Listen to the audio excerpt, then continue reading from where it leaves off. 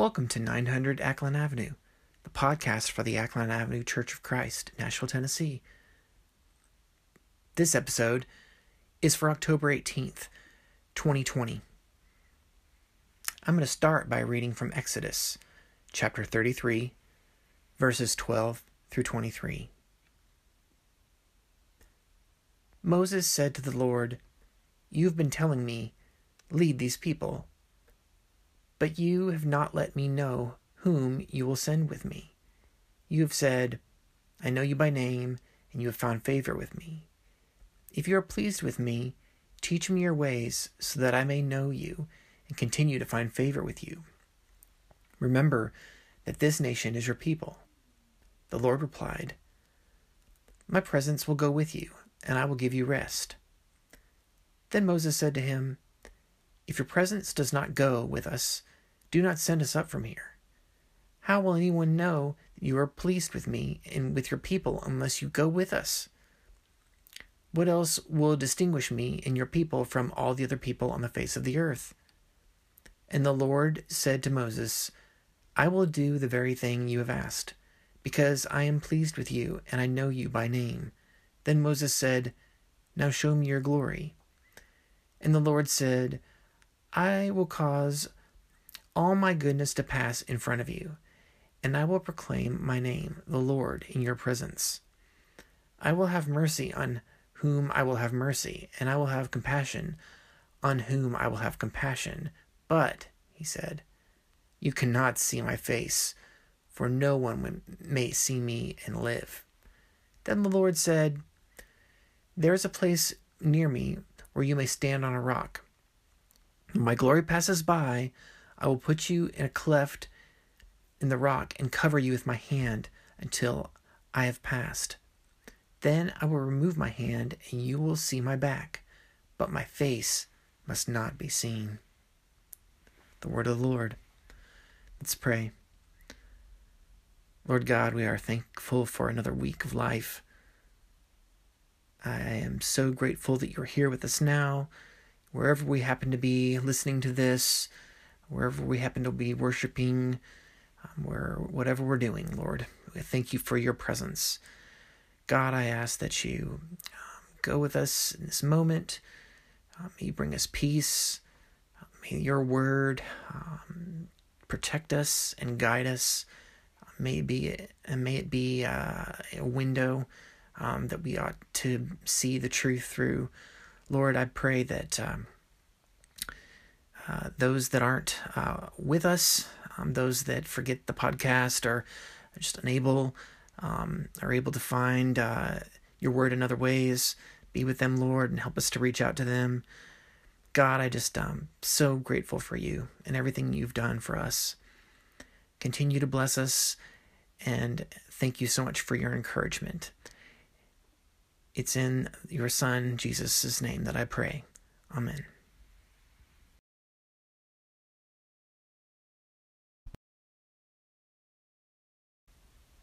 Feel free to stop the recording now and worship the Lord. Good morning. It's great to be with you this morning. It's a wonderful day. I'd like to read Psalm 99 for us this morning. The Lord reigns. Let the nations tremble. He sits enthroned between cherubim. Let the earth shake. Great is the Lord in Zion. He is exalted over the nations. Let them praise your great and awesome name. He is holy. The King is mighty. He loves justice. You have established equity. In Jacob you have done what is just and right. Exalt the Lord our God and worship at his footstool. He is holy. Moses and Aaron were among his priests. Samuel was among those who called on his name. They called on the Lord, and he answered them. He spoke to them from the pillar of cloud. They kept his statutes and the decrees he gave them.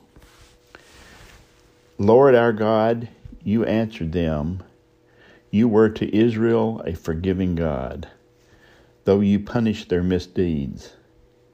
Exalt the Lord our God, and worship at his holy mountain, for the Lord our God is holy." Let's pray today. Our Father, we are so grateful for your love for us. And like Moses and Aaron and Samuel, who called on your name, and you answered them, Father, we know that you hear us and you answer us. Father, we're so grateful for that. Father, there is so many concerns that we have in this world. So many concerns for people. There is the pandemic is such a huge issue now. And Father, we pray that those who are trying to help can continue to help and be safe. And the people who are sick can get better. Father, we know about the attitudes that all of us have toward each other. And as we try to sort through the role of police and all of the challenges that we have as a society, Father, help us to look to you and to keep you first. Father, we know there are so many people that are hurting economically, and we pray that we can be of service. Father, we know that this is a difficult time.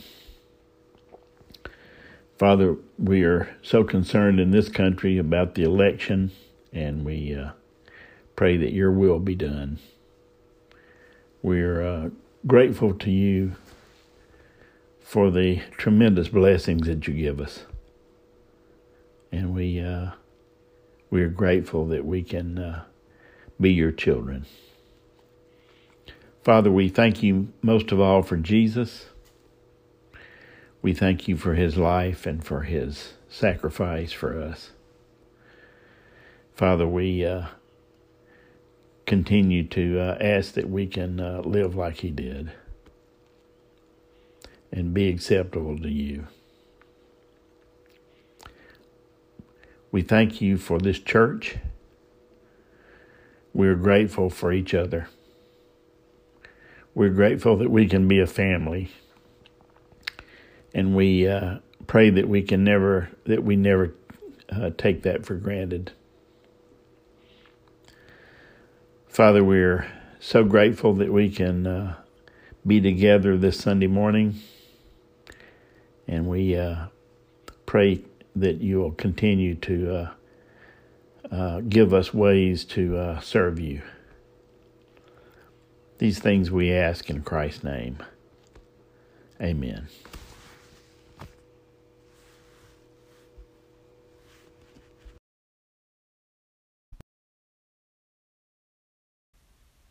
Feel free to stop the recording now and worship the Lord. Good morning, church. The lectionary schedule has us going through the latter part of the Gospel of Matthew. In today's reading, Jesus answers questions on taxes. And when I saw this, my heart sank. I don't want to talk about taxes. We're just a few weeks before an election where tax policy always plays a role. And in Nashville, some citizens are trying to recall the mayor due to a property tax increase. And even our American origin story centers on taxation, right? As kids, all of us learned the no taxation without representation mantra. We're surrounded by heated conversations on taxation, past, present, and future. And in our congregation, I know we have a range of thoughts and perspectives on tax policy, and there are far easier things to talk about. But this is what you get when you commit to a Bible reading schedule. We resist the urge to cherry pick our favorite parts of the Bible, and we're committed to reading and studying the whole thing, even the hard parts, even the controversial parts, even the parts we may not like. So here we go. I didn't choose this reading. Gospel of Matthew, chapter 22, verses 15 through 22. Then the Pharisees went out and laid plans to trap him in his words. They sent their disciples to him along with the Herodians. "Teacher," they said, "we know that you are a man of integrity and that you teach the way of God in accordance with the truth. You aren't swayed by others because you pay no attention to who they are. Tell us then, what is your opinion? Is it right to pay the imperial tax to Caesar or not?" But Jesus, knowing their intent, said, "You hypocrites, why are you trying to trap me? Show me the coin used for paying the tax." And they brought him a denarius. And he asked them, "Whose image is this, and whose inscription?" "Caesar's," they replied. Then he said to them, "So give back to Caesar what is Caesar's, and to God what is God's." When they heard this, they were amazed. So they left him and went away. This is the word of the Lord. So in chapter 22, Jewish leaders test Jesus with 4 questions. And if you open your Bible, you'll be able to clearly see kind of the rhythm of this. This all happens the last week of his life on earth between his triumphal entry and the Last Supper. So in today's reading, the Pharisees and the Herodians ask him about taxes. After this, the Sadducees are going to ask him about marriage and the resurrection. Then the Pharisees are going to ask him, what's the greatest commandment? And then finally, they're going to ask him, whose son is Christ? So we should see this first question we're looking at as part of the overall series. They're trying to trap Jesus. They want to discredit him. And they don't really care how they do it. If they can get the people to turn against him, great. If they can get the Romans to turn against him, great. They don't care how it happens.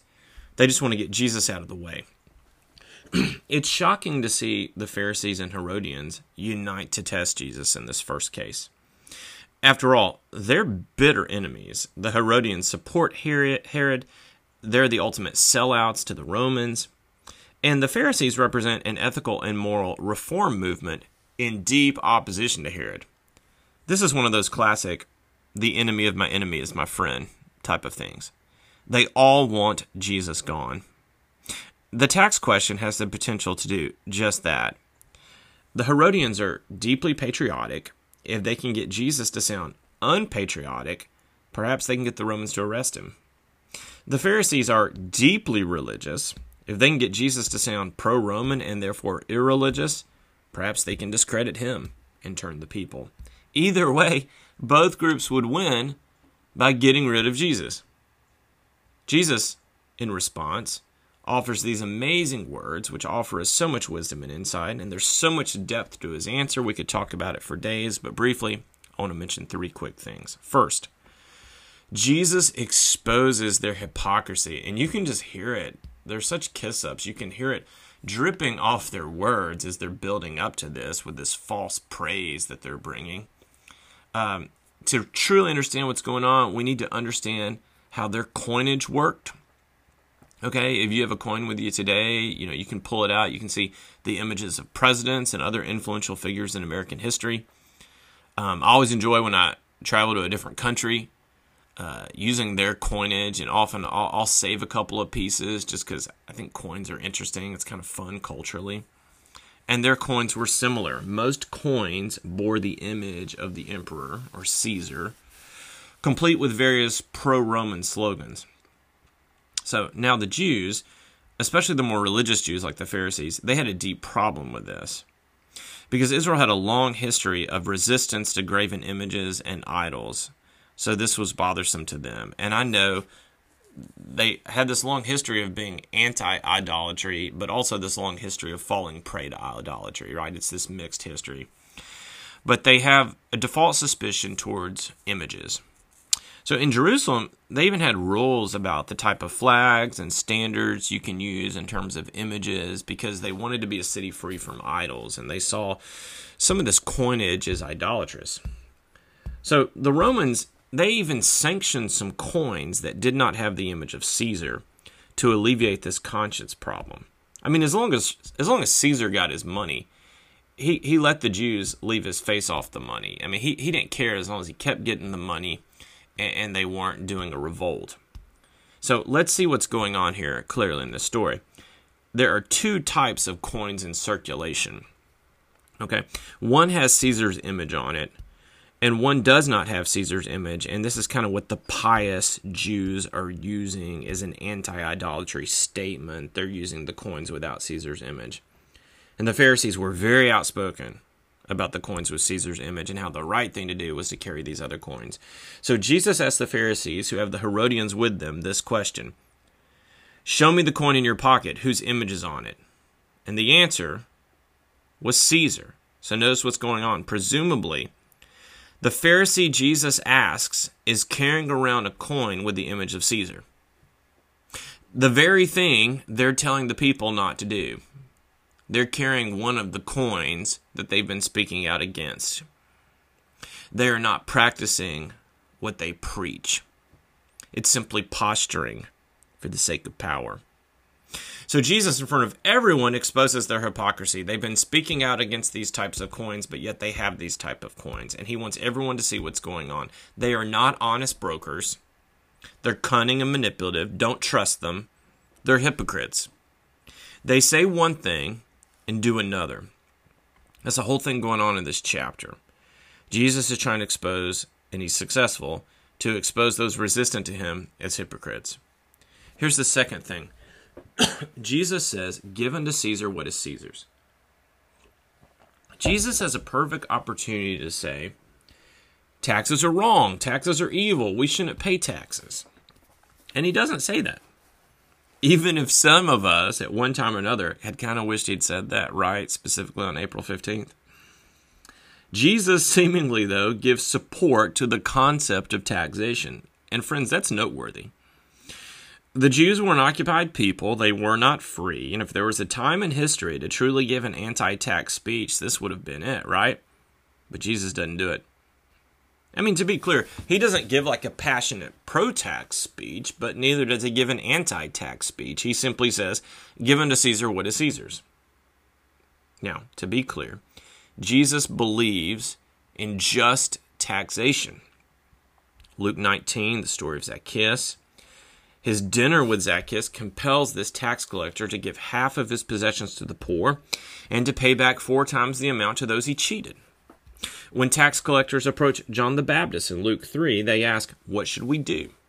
John doesn't give an anti-tax speech, but instead says, "Don't collect any more than you're required to." Taken together, I think we have the following posture. Taxation should be fair and just. In my humble opinion, that likely means a balance between too little and too much.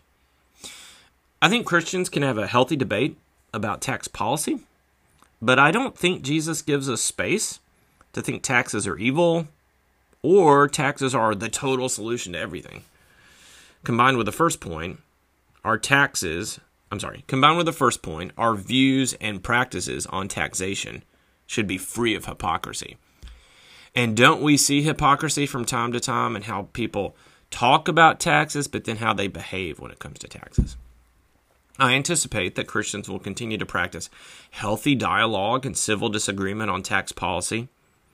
But these words from Jesus should moderate the extremes and push us towards just and fair practices of taxation. Third, Jesus turns the conversation to something more important than taxation. Give unto Caesar what is Caesar's, and to God what is God's. If Caesar's image is on the coin, well then give it to Caesar. But if something has God's image on it, give it to God. What has the image of God? We do. Throughout, Scripture is clear. All humans have been created in the image of God. So what's Jesus' point? We all belong to God. We should all give our lives to God. In short, God wants us. All of us. And this is the most important part of the reading. It's the climax of the reading. It's Jesus' main thesis. Taxation is an important conversation. And personally, I'm grateful for the services I received just this past week from my taxes. Education for my daughters, Garbage pickup. I love garbage pickup. As someone that grew up in the country having to burn my trash, that's a story for another day. I love garbage pickup. And well-kept roads, just to name a few. I understand that tax policy can be a way to help people. Freeing people from over-taxation can be a form of liberation. And likewise, using tax money for resources can be a way to empower people. Just and fair taxation can be a societal good. But ultimately, the tax part of this scripture reading is not the most important thing. The most important thing is that God gets us. God wants what has his image. God wants our hearts more than our taxes. And in our culture, much like Jesus' culture, the debate on taxes clouded people from the more important conversation. The political conversation around tax policy served as a distraction and a deflection. And I see the same thing happening today. Let me be clear. Politics is important. Politics matters. What happens next month will have huge ramifications, and we should be engaged and prayerful. But let me humbly share something. Politics can become a distraction for us. Think about our current climate. Politics can give you a villain. Politics can give you a hero. Politics can give you an excuse. Politics can give you entertainment. And politics can keep me distracted from what matters most. So let me ask you this question. Have politics distracted you from prayer? Have politics distracted you from reading your Bible?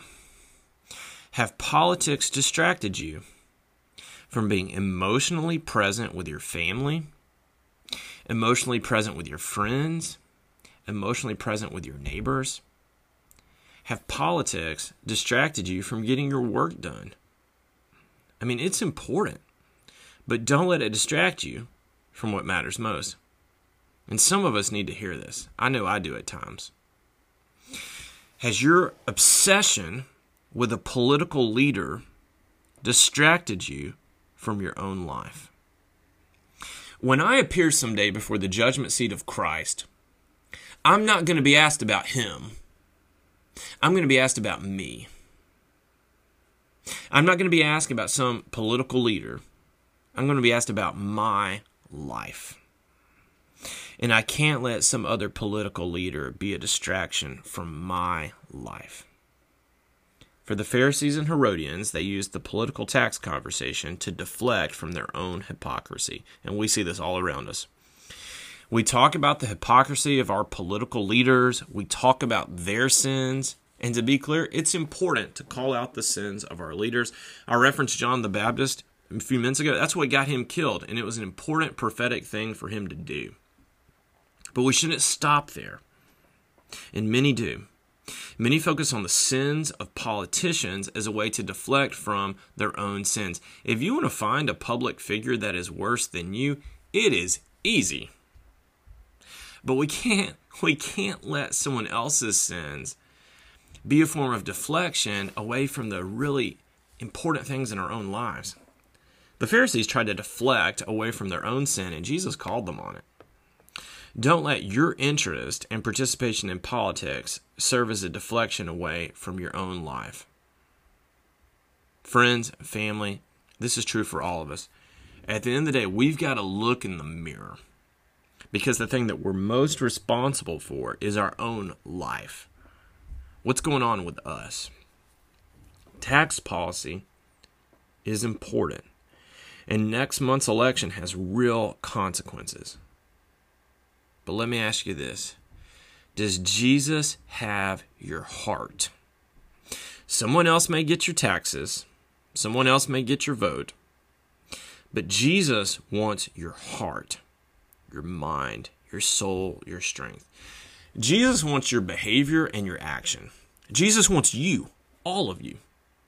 You have been created in the image of God, and God wants you. So, in every time, but specifically in this time, let's give unto God what is God's. Please take a moment to worship God and to prepare your hearts and minds for communion. Hey everyone, I want to share a message that I've been referring back to recently in my search of grounding myself, holding on to peace, and finding peace in the midst of everything that's going on in life. Often, living a peace-filled life comes down to a choice.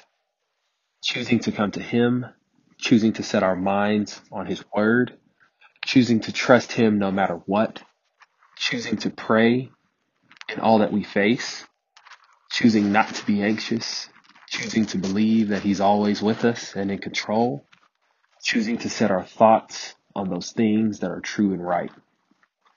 God reminds us in His Word that peace will not naturally just come our way. He tells us in Psalms 34:14 to seek peace and pursue it. Some may offer their own advice, get away for a few days, relax, be happy, take a vacation, tune out, just don't think about all the stressful stuff.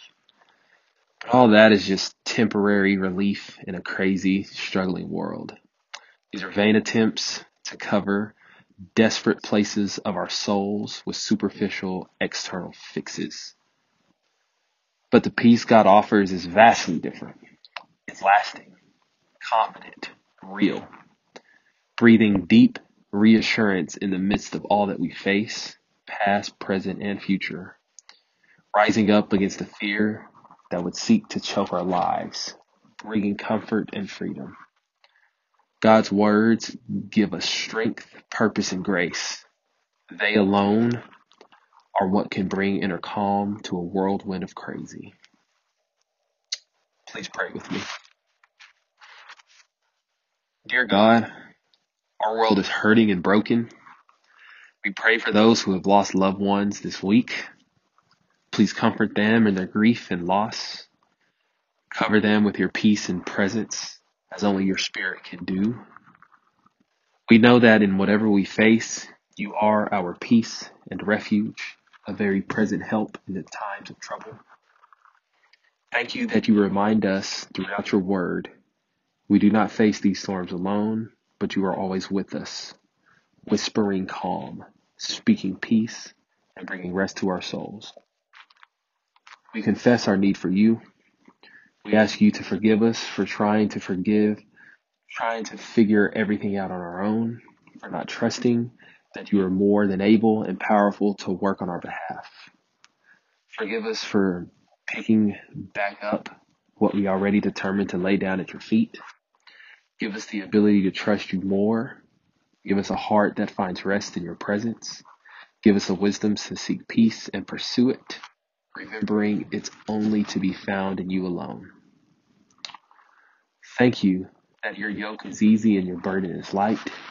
Thank you that you care for us. Thank you that the peace of your loving and strong presence guards and protects our hearts and minds. Thank you that we do not have to walk in fear or live in overwhelmed cycles of worry and stress.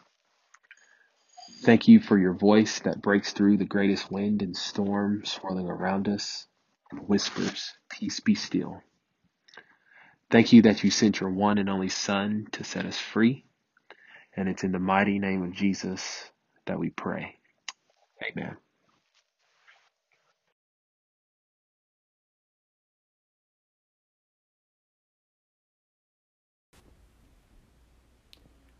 I'll be reading from 1 Thessalonians chapter 1, verses 1 through 10. Paul, Silas, and Timothy, to the church of the Thessalonians in God the Father and the Lord Jesus Christ, grace and peace to you. We always thank God for all of you, mentioning you in our prayers. We continually remember before our God and Father your work produced by faith, your labor prompted by love, and your endurance inspired by hope in our Lord Jesus Christ. For we know, brothers loved by God, that He has chosen you, because our gospel came to you not simply with words, but also with power, with the Holy Spirit and with deep conviction. You know how we lived among you for your sake. You became imitators for us and of the Lord, in spite of severe suffering. You welcomed the message with the joy given by the Holy Spirit. And so you became a model to all the believers in Macedonia and Achaia. The Lord's message rang out from you not only in Macedonia and Achaia. Your faith in God has become known everywhere. Therefore, we do not need to say anything about it, for they themselves report what kind of reception you gave us. They tell how you turned to God from idols to serve the living and true God, and to wait for his Son from heaven, whom he raised from the dead, Jesus, who rescues us from the coming wrath. Let's pray. Dear Heavenly Father, we thank you for this wonderful day. We thank you for this time of worship. Lord, we ask that you be with those who are troubled in these times. Lord, be with those who need your healing, those who need your comforting. Lord, allow us to use these times to strengthen our faith and become closer to you, Lord. Be with us throughout the rest of this week, and allow us to be more like your Son, Jesus. And it's in his name we pray. Amen. Greetings, Ackland family. Thank you so much for a wonderful retreat weekend. It was so good to see so many of your smiling faces on Zoom and your masked faces in person. Boy, wasn't that movie night cold. This week, we've got one anniversary. Bob and Ashley Hoskins celebrate 12 years together on the 18th. And our only birthday this week is Paul Prill, who has a birthday on the 23rd. And like we used to say about my grandfather, I don't know how old he is, but we have sure had him for a long time. That's really all the announcements that I've got this week. As usual, we'll continue to put out announcements and prayers via the email list this week. So stay tuned. Thanks, and we love you guys. You've been listening to 900 Ackland Avenue, the podcast for the Ackland Avenue Church of Christ. If you'd like more information about our community, our church website is http://ackland.org. Thanks again for joining us. God bless.